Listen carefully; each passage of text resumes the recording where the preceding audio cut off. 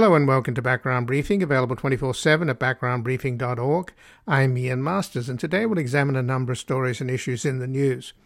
We'll begin with a home invasion attack on the husband of Nancy Pelosi, the Speaker of the House, who is the third-in-line head of state behind the President and the Vice President. Having been demonized by Trump and the Republicans, Pelosi was sought after by the mob that stormed the Capitol, calling out to kill or capture Nancy, and the QAnon and Stop the Steal follower who bludgeoned Paul Pelosi with a hammer. He also was calling out, "Where's Nancy?" Joining us is Wendy Via, the president and co-founder of the Global Project Against Hate and Extremism, and we will discuss the warlike, dangerous descent of our divisive political discourse and the lust for violence being stoked by Trump and spread by the reactionary right-wing techno-capitalists who control social media. Wendy's work focuses on the effects of extremism on our society, systemic racism, economic inequality, immigration, criminal justice reform, and LGBTQ rights, and previously she was the Chief Communications and Development Officer at the Southern Poverty Law Center. Then we'll look into Elon Musk's final $44 billion acquisition of Twitter, which he tried to get out of and for which he overpaid, and speak with Jacob Silverman, a contributing writer for The New Republic and a contributing editor for The Baffler, covering tech and national security. He is the author of Terms of Service, Social Media and the Price of Constant Connection, and he often writes about the politics of tech, privacy, surveillance, and media, and is currently working on a book about cryptocurrency. We'll discuss his latest article at The New Republic, The Quiet Political Rise of David Sacks, Silicon Valley's Prophet of Urban Doom, and his latest article at The Baffler, Musk of the Spheres, Elon's Doomed to Succeed, Twitter Buy. Then finally we will speak with David Rothkopf, a columnist for The Daily Beast and the founder and CEO of the Rothkopf Group, a media company that produces podcasts including Deep State Radio, hosted by Rothkopf. He is also a visiting professor at the School of Advanced International Studies at Johns Hopkins University and the author of a number of books including Traitor, A History of American Betrayal from Benedict Arnold to Donald Trump. His latest book out this week is American Resistance, the inside story of how the deep state saved the nation, and we will discuss his article at the Daily Beast, Putin's Last Hope to Win in Ukraine is a GOP Victory in November. And joining us now is Wendy Via, the president and co-founder of the Global Project Against Hate and Extremism, where her work focuses on the effects of extremism on our society, systemic racism, economic inequality, immigration, criminal justice reform, and LGBTQ rights. Previously, she was the Chief Communications and Development Officer at the Southern Poverty Law Center. Welcome to Background Briefing, Wendy Via. Thank you. It's good to be here. Well, thanks for joining us, Wendy. And on the very same day that Nancy Pelosi's husband, Paul, was attacked by an intruder who smashed his head with a hammer and fractured his skull, that same day, a bulletin was released by the Department of Homeland Security, the FBI, the U.S. Capitol Police, and the National Counterterrorism Center, saying that perceptions of election fraud will likely result in heightened threats of violence. And just to quote the bulletin, following the 2022 midterm election, perceptions of election-related fraud and dissatisfaction with electoral outcomes likely will result in heightened threats of violence against a broad range of targets, such as ideological opponents and election workers. So we're already seeing this happen, and there have, of course, been already assassination attempts on Gabby Giffords, a Democrat, on Scalise, a Republican. Pramila Jayapal's home has been under siege with an armed guy shouting threats and profanity. Susan Collins, her home in Maine, was broken into. And now we have the Speaker of the House's husband, his life threatened by an intruder who is a QAnon follower and a believer in election conspiracies, Stop the Steal, etc. So who do we hold responsible for this? Well, I think that we obviously have to hold the individual responsible in all cases. But these individuals who are acting like the ones that say in Arizona, the armed guards at the ballot boxes, people showing up to campaign rallies with guns, the riot at the Capitol, different riots across the country protesting the 2020 elections. I do think that when Trump began his campaign and then later during his presidency, he unleashed something that was present in the American society, a bigotry and an anger that we had been working for years as collectively to address, and Trump set us back decades. With that, I squarely place some blame on Trump and his allies, and also put some blame on the social media companies who are the largest influence, have the ability to influence the most number of people in the world. This anger and vitriol is a global problem. Well, you mentioned the vigilantes in Arizona, armed vigilantes at ballot drop-off boxes in Maricopa County in a Latino neighborhood. They just got a break from a federal judge, a Trump appointee who is a member of the Federalist Society. He basically doesn't have a problem with what they're doing, and what they're doing is clearly election intimidation.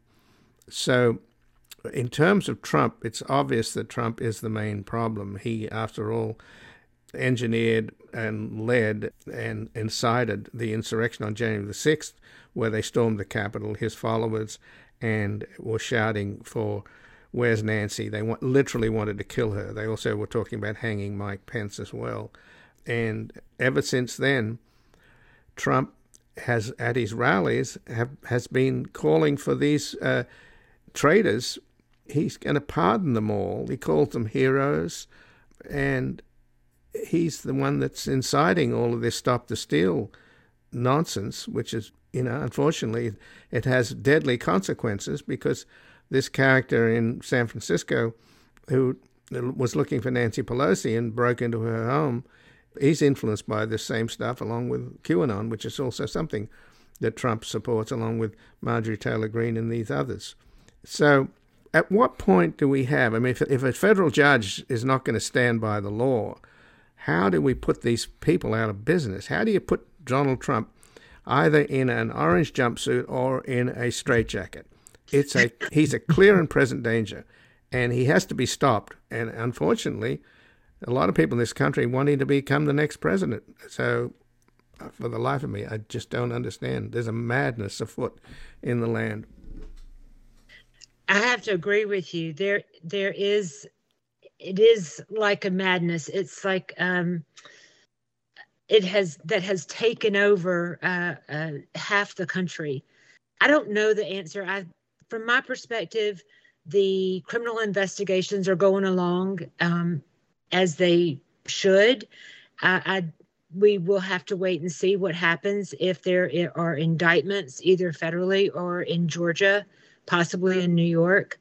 The party, I do not believe that the Republican Party will try to put somebody up against Trump if he makes the decision to run again. Right now, of course, he's holding on to that because so many rules kick into play once you officially announce your candidacy. And I think he's measuring or trying to gauge the likelihood of his winning. I don't think he'll run again if there's the slightest chance that he'll lose. But having said that, one of the bigger problems is that his election denying, everything he's done, in my view, is anti-democratic. So he takes this anti-democratic approach that is being picked up at the state and local level and having a much bigger actual impact on our ability to vote. I'm sure you've seen, just like that judge in Arizona who said, all right, so what is the number of feet that satisfies both the right to bear arms and the right to be free from intimidation at the polling place? Well, the number is 75 feet. That is, and likely the people that are voting have to walk past the person who's bearing arms.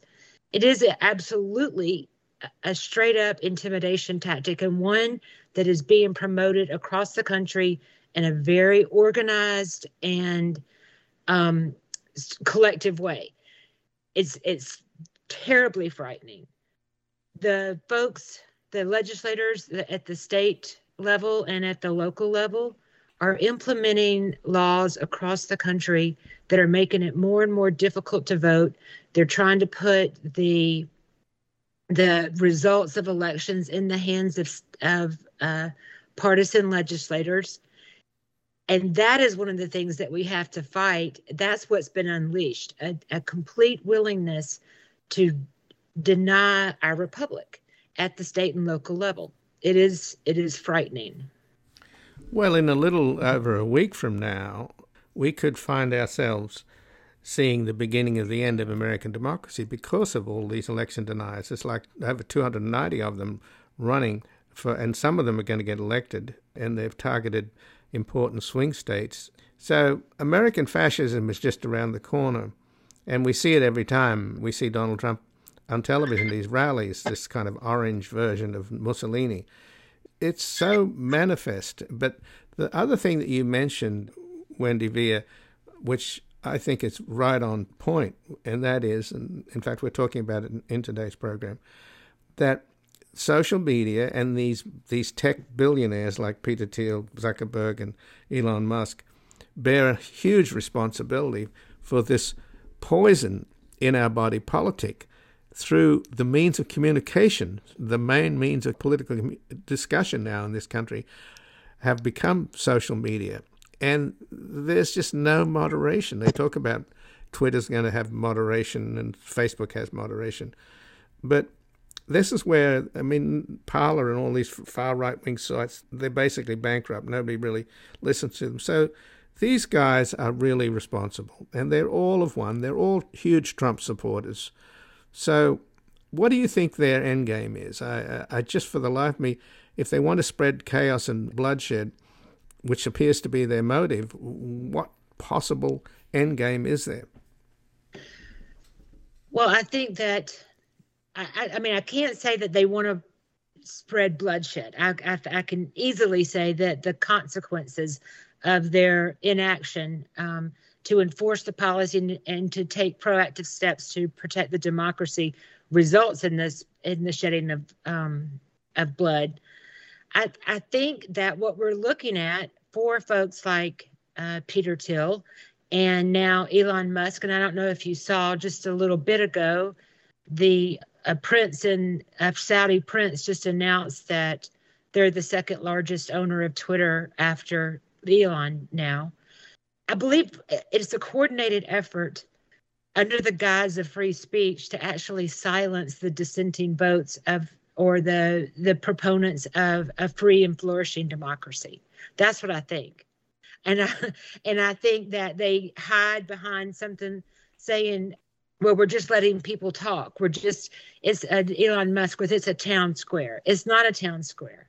It is a place where the most outrageous and inflammatory content rules.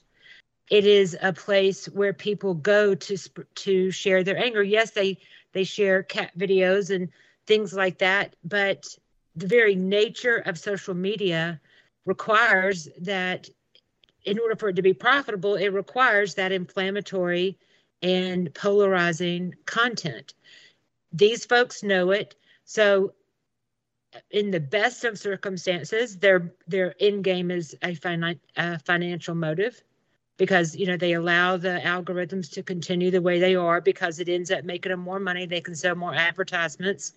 But for somebody like Peter Thiel and possibly Elon Musk and others, it is their motivation, I believe, is to create a space where the most conservative and far-right voices have a place.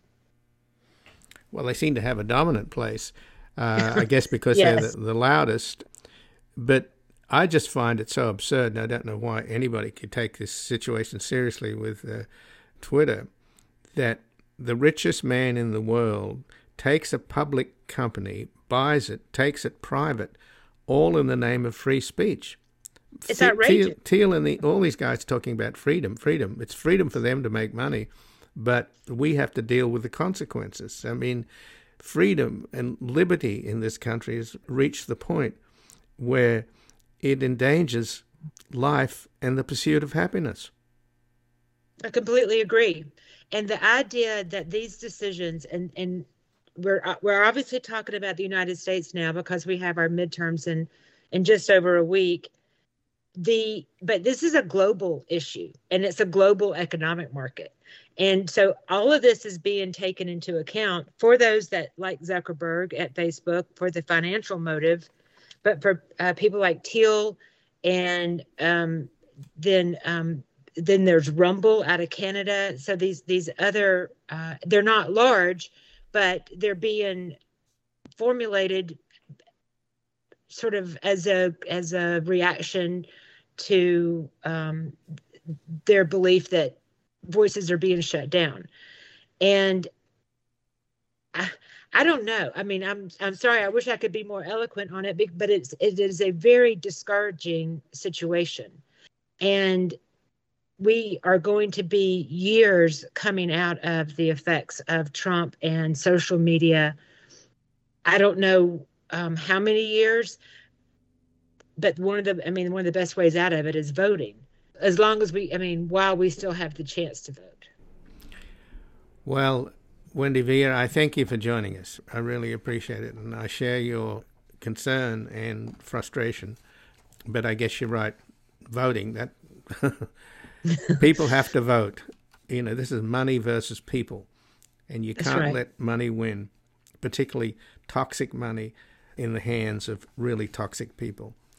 That's right. A handful of toxic people who are making the decisions for all of us.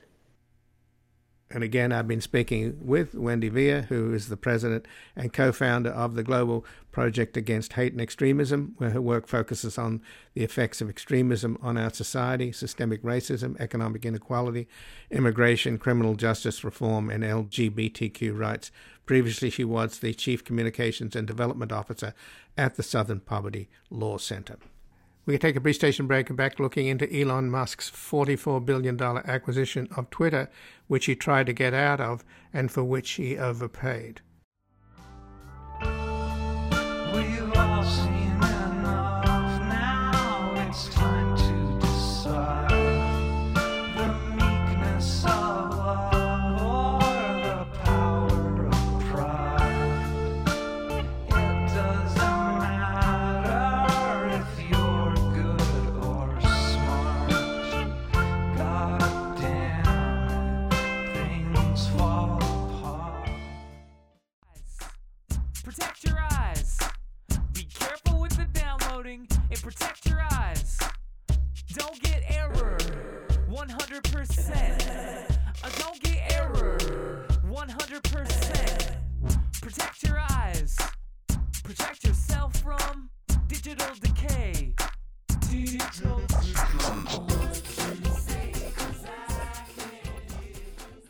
Welcome back. I'm Ian Masters, and this is Background Briefing, available 24/7 at backgroundbriefing.org. And joining us now is Jacob Silverman, who's a contributing writer for The New Republic and a contributing editor for The Baffler, covering tech and national security. He's the author of Terms of Service, Social Media and the Price of Constant Connection, and he often writes about the politics of tech, privacy, surveillance, and media, and is currently working on a book about cryptocurrency. His latest article at The New Republic is The Quiet Political Rise of David Sacks, Silicon Valley's Prophet of Urban Doom. And his latest article, The Baffler, is Musk of the Spheres, Elon's Doomed to Succeed Twitter Buy. Welcome to Background Briefing, Jacob Silverman. Glad to be here. Thank you. Well, thanks for joining us. And the $44 billion Twitter deal that looks like Elon Musk was trying to get out of for the last few months has been signed, and he brought a kitchen sink into the Twitter headquarters, and now I think he's going to have to pay up to $200 million for golden parachutes to the top executives he just fired. He's borrowed $12 billion from banks and billions from his tech buddies. What's your sense of whether or not this is going to work for him? given that the assumption is that he was trying to get out of this deal, and it's probably going to affect his other businesses, in particular Tesla.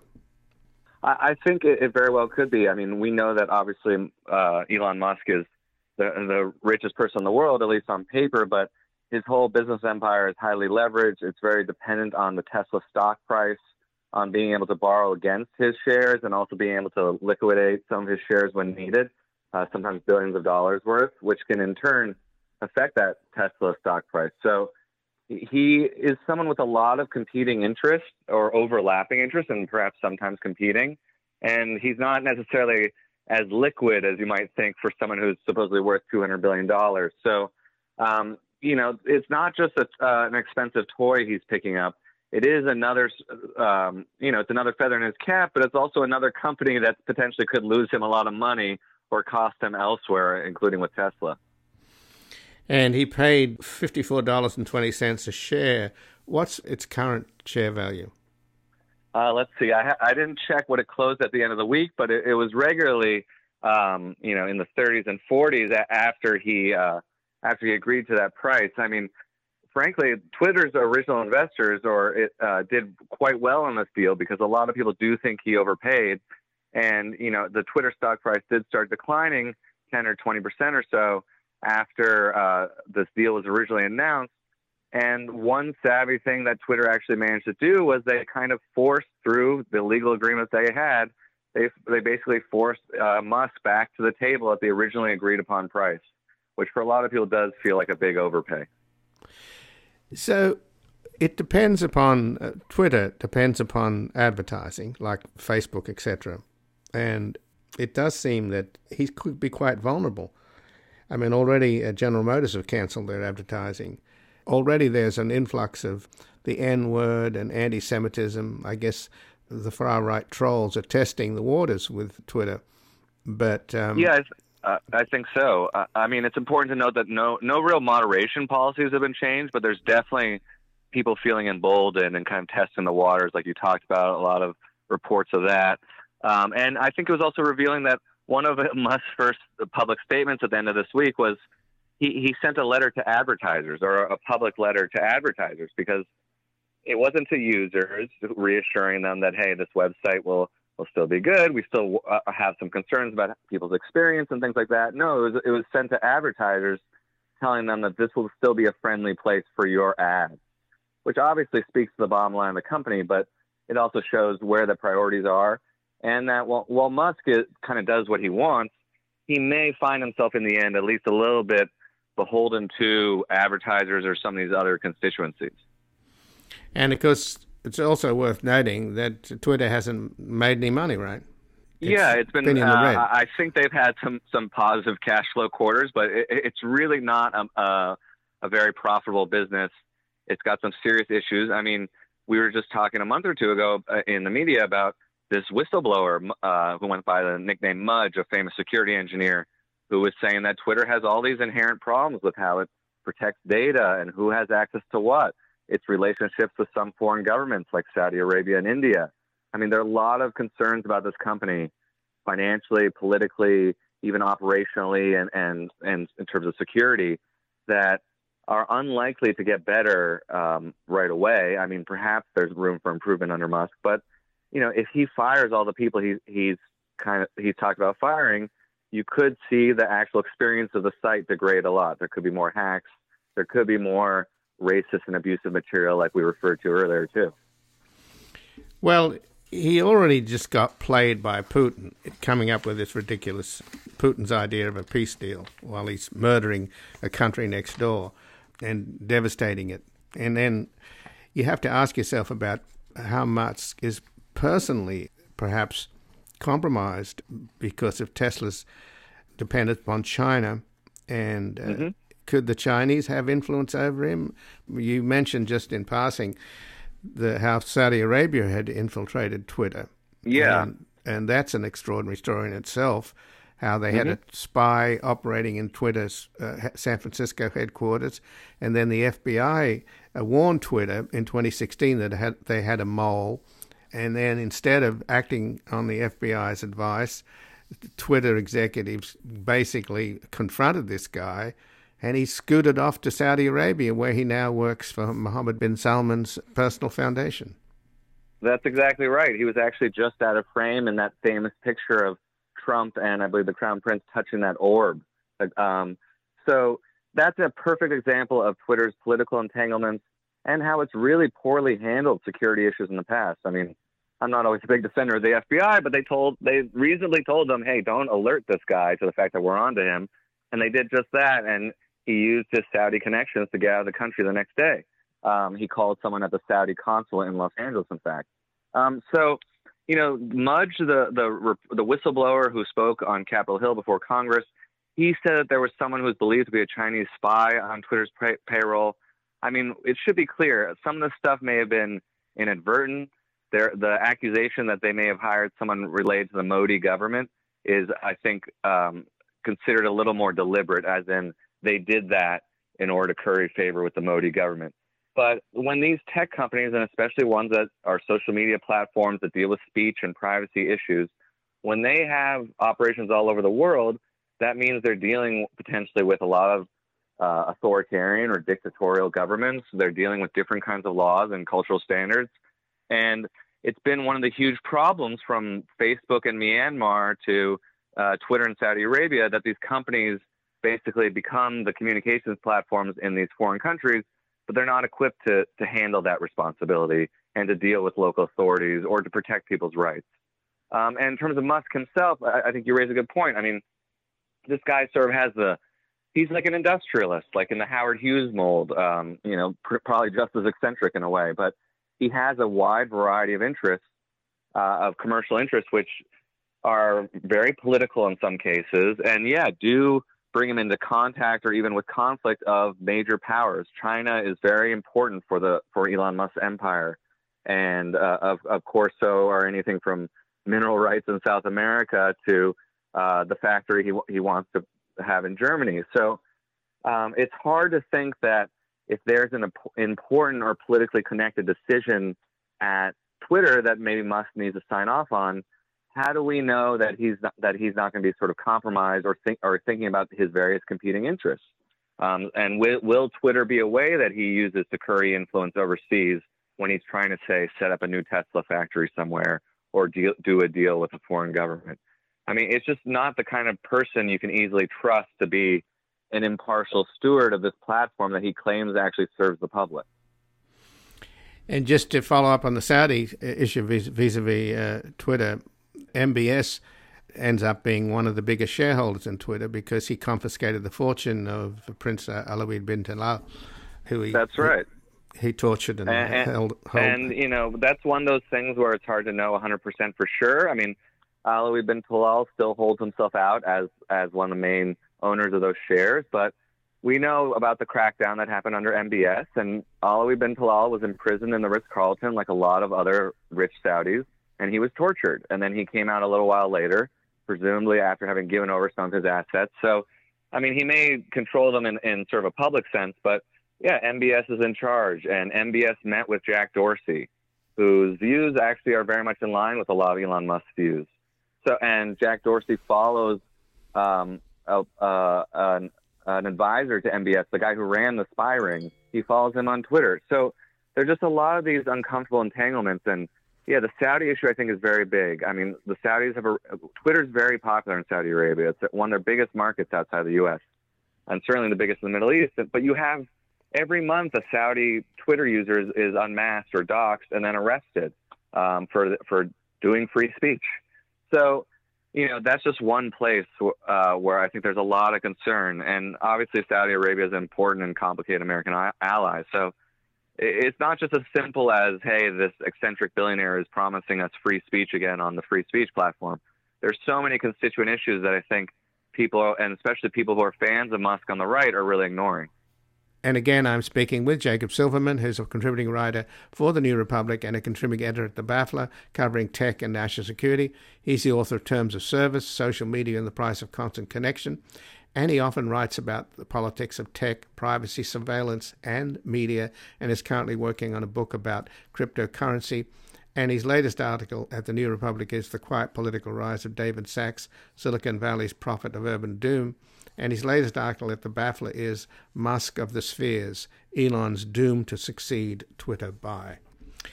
Well, just on the surface, there's a certain absurdity, if not tragedy, the idea that the richest man in the world has taken a public company and taken it private in the name of free speech. I mean, Absolutely. Free speech for plutocrats, right? This is like Citizens United Supreme Court decision gone mad.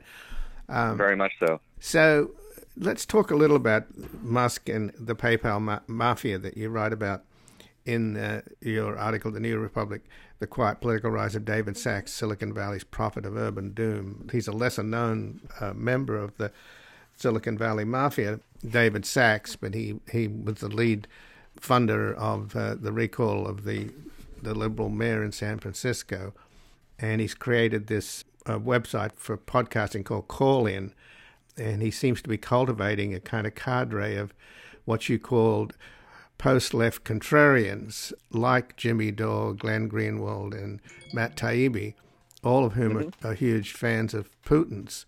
And I mean, I find this whole thing kind of bizarre, what's going on with the far left in this country, along with the far right, in love with Putin, particularly when you think about David Sacks' whole raison d'etre, for, at least in terms of getting rid of the San Francisco DA, was this idea that California's become dystopian, or San Francisco is full of chaos and lawlessness, is what Sacks and also Thiel and others say.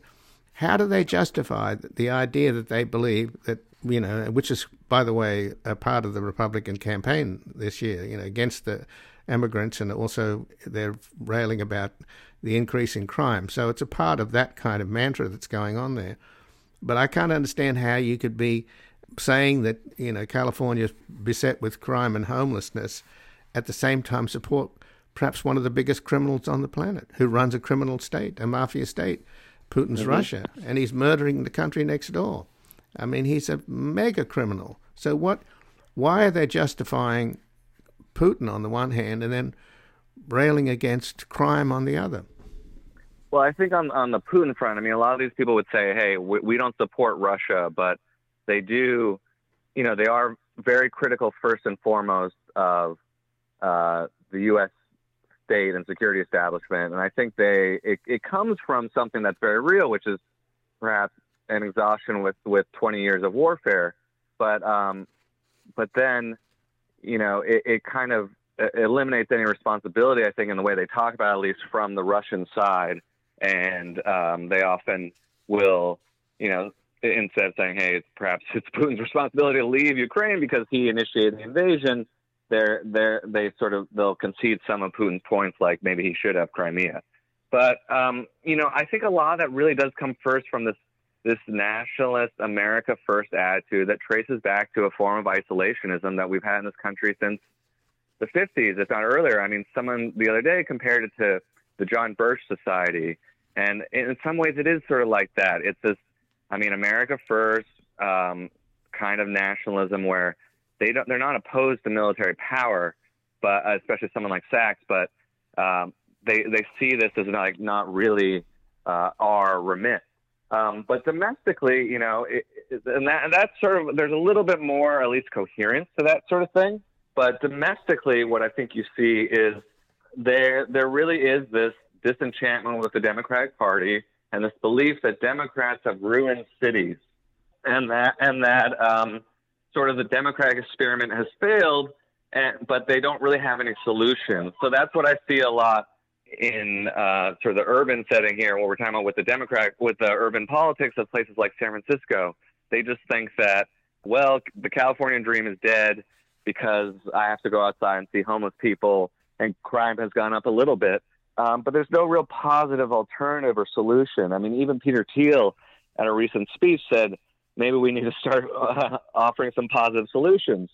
But that's why I call it kind of a politics of pique, or sort of anger. They are kind of subsisting on this righteous anger, saying that, you know, Democrats are too into identity politics and look at our cities, they're a mess. But there are also, there are a lot of things that aren't really necessarily honest about that attitude. I think for one thing, they treat homeless people themselves like criminals when, homeless people do commit crimes, but also homeless people are among the largest victims of crimes. And, there's very little thought to how do you address homelessness in terms of getting people into housing or treatment. It's more like how can you get them out of the way and further criminalize homelessness and encampments in LA and other places. So I think that's the general attitude. It's one that like the urban cores need to be protected for the middle class and the upper middle class, but they don't really have any solutions for the people really suffering, which are the homeless and the working poor and people like that.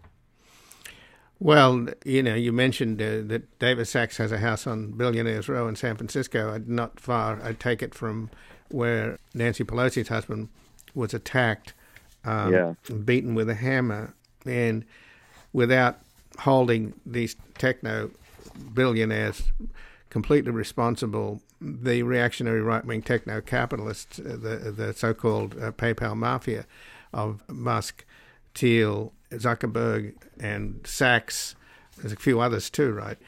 Aren't they responsible in a way? Haven't they become the conduit for all this hate and division? Social media in general. I mean, it's so obvious that things have gone awry in the last decade or so. It's hard not to recognize that there's a connection between the rise of hatred and the rise of division, and largely driven by one man, I might add, Donald Trump, who they all support. All of these characters, one way or the other, support him. In fact, Thiel completely supports him and, was featured at Trump's 2016 convention, Republican convention. So there's no mystery about this. And what are they all about? What kind of a vision do they have? I mean, the idea that you want Donald Trump, who was absolutely disastrous and is dividing the country and turning Americans against each other, and we're poised for more violence, and we just got a manifestation of it with the attack on Paul Pelosi. They're playing with fire, and I don't understand what their end game is.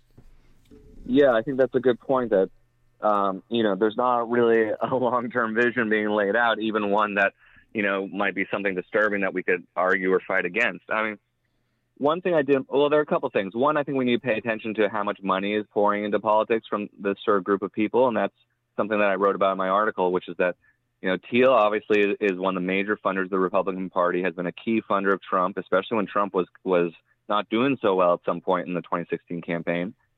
And Sachs is his friend since college. They wrote together. They wrote a book together called The Diversity Myth, which is a pretty objectionable book, I would say. But, they're putting money into these races, which are mostly right-wing politicians, people like J.D. Vance or Blake Masters. They do give a lot of money to Sachs, and some of his friends do give a lot of money to DeSantis. I feel like they're sort of lining up behind DeSantis as a possible alternate, depending on what happens in 2024.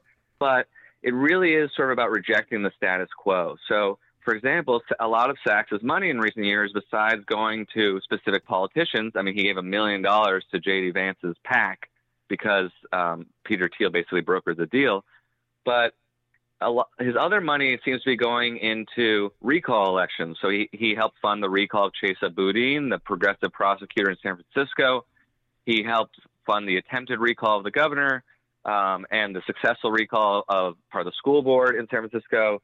And you see this happening throughout California and other parts of the country where these mechanisms are in place. You can't have recalls everywhere, but there are rich people, including rich techies, paying to just recall politicians, especially progressive prosecutors, because they don't like what they've seen so far from criminal justice reform. But again, there's no real solution put in place. And then, so what I think you end up with is what you were describing earlier, which is a tremendous amount of demonization of political enemies. Certainly, I mean, look, I don't really like how the media is demonized constantly. Yeah, we have some issues, but it, of course, has gone to a pretty disturbing point, led by Trump, but many others, who basically cast all journalists as liars and corrupt with their own agendas. And so there's very little sort of way to communicate actual truth or debate issues or settle on shared principles when people on the right are just constantly rejecting whatever's on offer, and then at the same time painting all journalists as liars and people who are deceiving you. And one other thing I'll add is sort of this heightening of public rhetoric and of inflammatory rhetoric. David Sachs wrote a lot about Chesa Boudin and talked about him on podcasts, on Megyn Kelly, on Fox News, and all these places. He called Chesa Boudin the killer DA and basically said that people died because of him and his policies. I mean, given his role in public safety, some of those things could perhaps be debated, but obviously, just outright demonization, sort of rage-driven politics is what's going on here, I think. And look at the demonization of Nancy Pelosi, for God's sake. On January the 6th, they were calling for her execution, and now the same guy that attacks her husband says, "Where's Nancy? Where's Nancy?" The chant in the halls of the Congress. It's all, I don't know, it's very disturbing, and I'm afraid we've run out of time. Just a quick last, I didn't mean to interrupt you there. Just a quick last. Oh, good.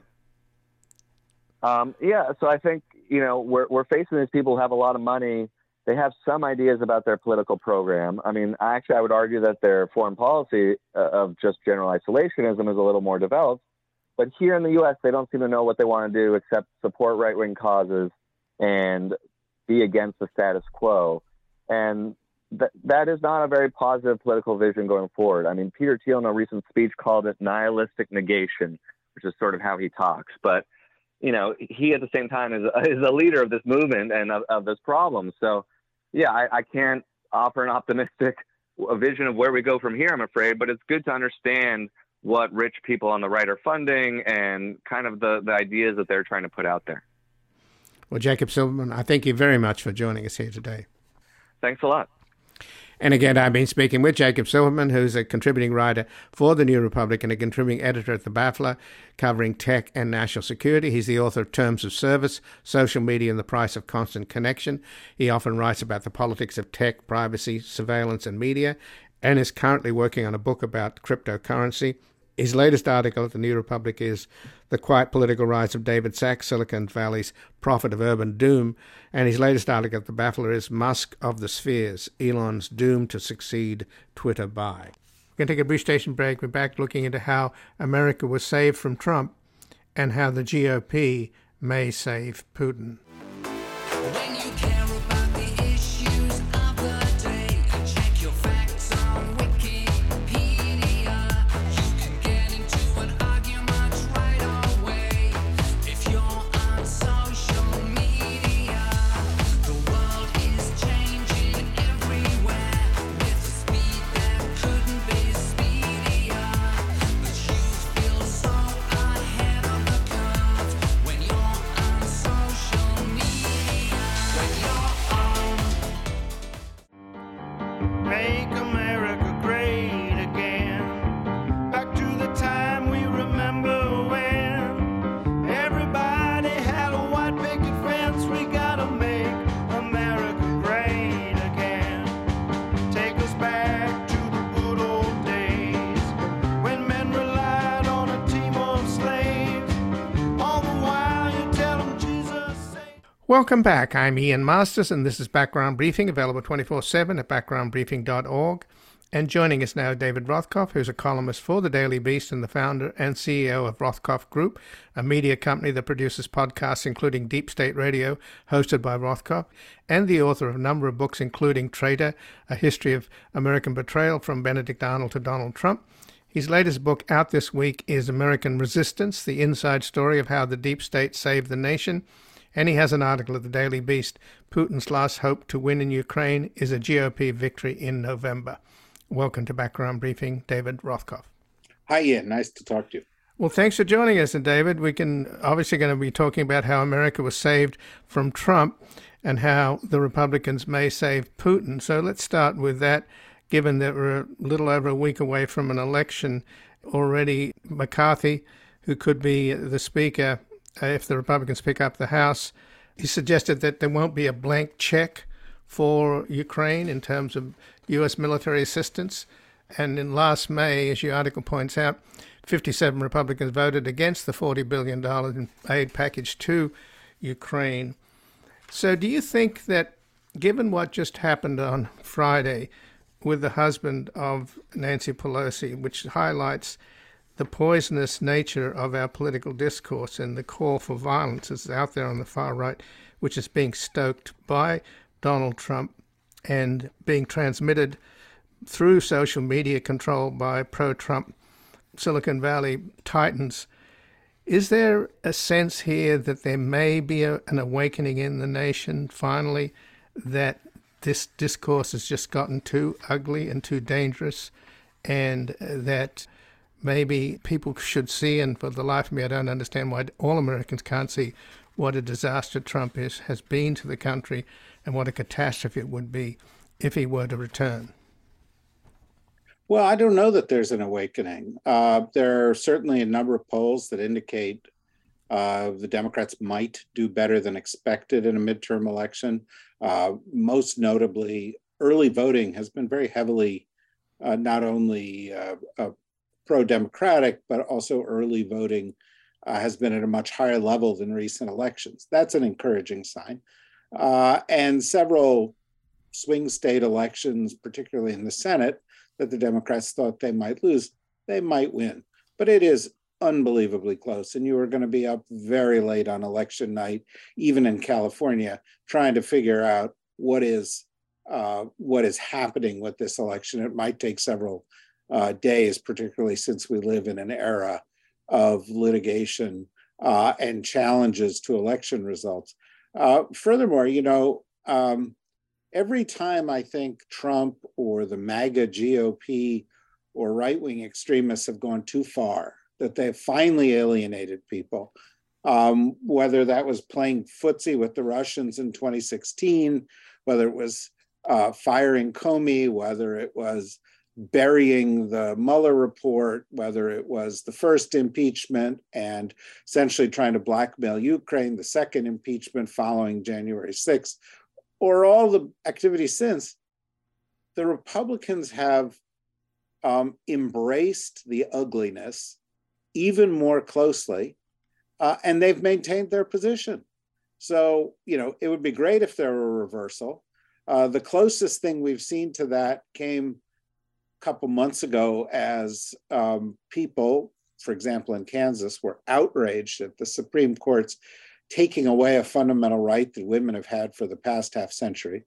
And I think that if the Democrats do well, it may not be because of outrage over the attack on the Pelosi household or the ugliness of what Trump is doing or the foolhardiness of McCarthy and the defense of Putin.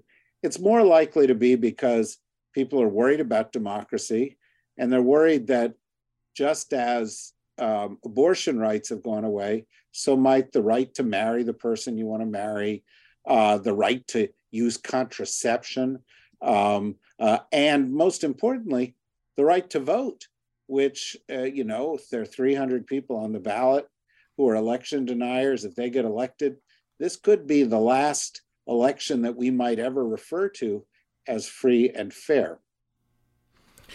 Well, but all of what you're talking about in many ways can be traced to Donald Trump, the demonization of Nancy Pelosi, the fact that the assailant is a QAnon follower and a Stop the Steal believer, all of which has been promoted by Trump and some of these other crazies that have joined the ranks of the Republicans. And McCarthy's probably going to not only take Marjorie Taylor Greene out of jail in terms of congressional assignments, he's going to give her a plum job. I mean, this is the surreal nature of it that I struggle with. You wrote about it in a sense in your most recent book, Traitor, A History of American Betrayal from Benedict Arnold to Donald Trump. We know that Putin's strategy is to divide America, and the greatest instrument of division has been Donald Trump. And he's turning us against each other, which unfortunately we're obliging him with. And this is all playing into Putin's strategy, and the divisions are getting to the point now where there's even a possibility of civil war. So I just wonder if there's any way for a wake-up call to the American people saying, you're being manipulated by malign foreign forces, and the agent of this manipulation is none other than the hero of 40% of the country, Donald J. Trump. Well, look, I lay a lot of blame at Trump's feet, as you do. I lay a lot of the blame at Putin's feet, as you do.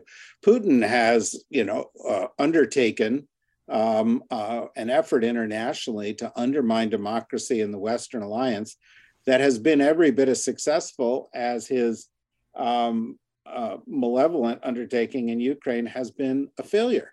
And you have right-wing forces that push through Brexit in the UK, that have taken the leadership role in Italy, that have taken the leadership role in Hungary with Viktor Orban, that have won recently in Sweden, that did better than they've ever done in recent elections in France.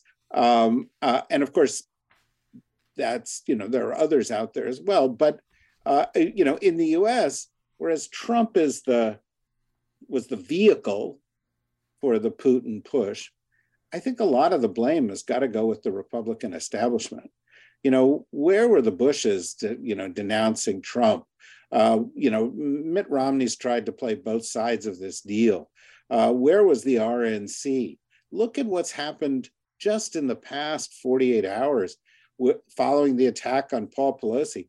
You have the Republicans who supposedly have the reputation of being sort of, better versions of Trump, like Glenn Youngkin, the governor of Virginia, making jokes about an attempted attack on the third-ranking person in the U.S. government hierarchy that is part of a pattern of attacks that can be traced back to January 6th and beyond.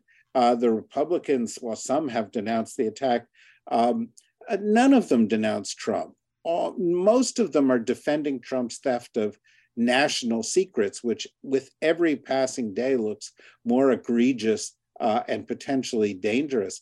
They've all defended the election deniers. They're participating in undermining our system of democracy. So yes, Putin, yes, Trump, but by all means, save some of the blame for the Republican leadership and for the 30 to 40% of American voters who are dependably voting for these people, despite the fact that their allegiance is not to this country, and that when they do get in power, they don't do anything. The only thing that the Republicans did when Donald Trump was president and they controlled the House was they put through a tax bill that helped the 1%, didn't help anybody else, and exploded the deficit, a deficit which I might point out has come down by a record amount under the Biden administration.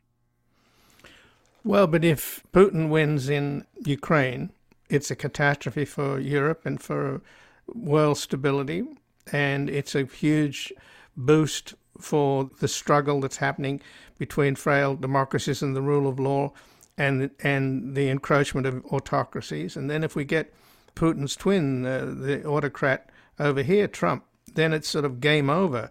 So again, everything that we're talking about, David Rothkopf, is an indication of how dire the stakes are. And I'm sort of begging for some kind of intervention here.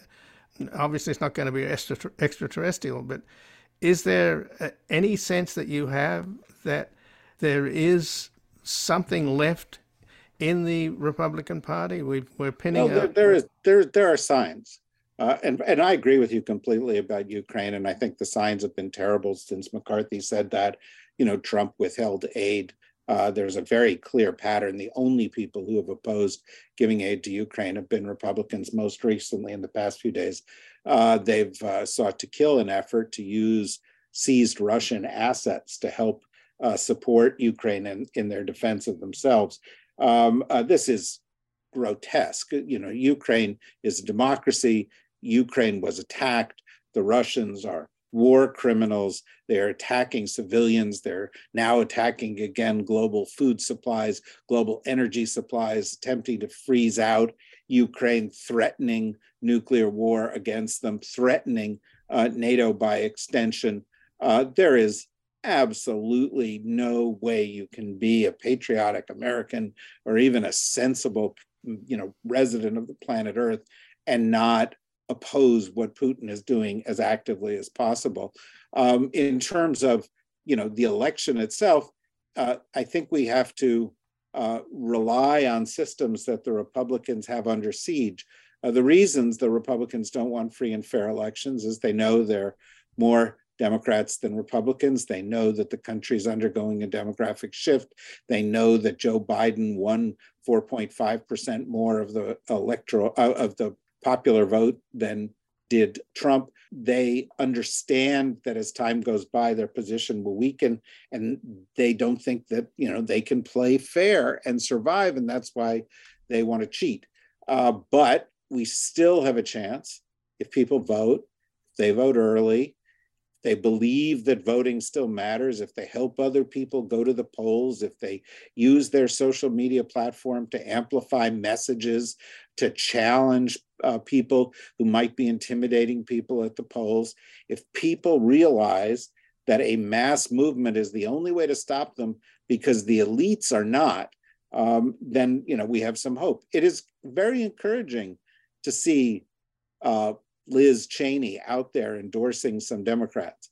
But as we know, Liz Cheney and Adam Kinzinger are part of a tiny, tiny, tiny minority of people who still call themselves Republicans, who are doing anything remotely good for the United States right now. So it's going to be up to Democratic voters to show up and to show up in numbers, and in particular, younger voters who don't show up as much as other groups need to show up because their priorities align with Democrats. And people need to realize what's going to happen if the Republicans win. You're going to lose that right to marry the person you want to marry. There's going to be a national ban on abortion. You may lose the right to contraception.